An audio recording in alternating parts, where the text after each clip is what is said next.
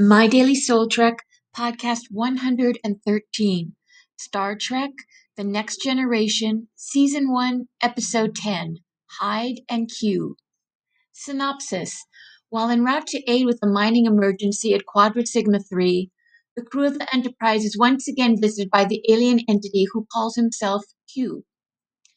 The Mercurial Q appears in the episode Hide and Q, and this time his presence provides a means to show the progression of inflation and deflation in the transcendent function.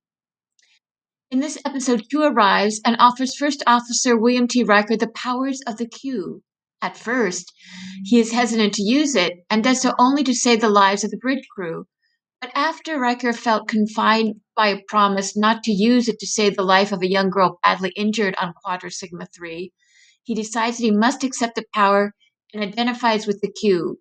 However, when the bridge crew decline the life-altering parting gifts that Riker wants to give them before joining the Q continuum, he becomes disheartened, disempowered, and gives up immortality and omnipotence to return to his regular self. Except he will never be quite the same because he has felt what it was like to have the power of a god. This is also what happens in the process of the transcendent function. As I've noted in previous posts, the conscious ego moves between the extremes of inflation, when it identifies with the godlike power from the unconscious, and deflation, when it identifies as being powerless and alone. And this cycle occurs in our lives over and over if we are aware of it, each time bringing us a little closer to psychic wholeness.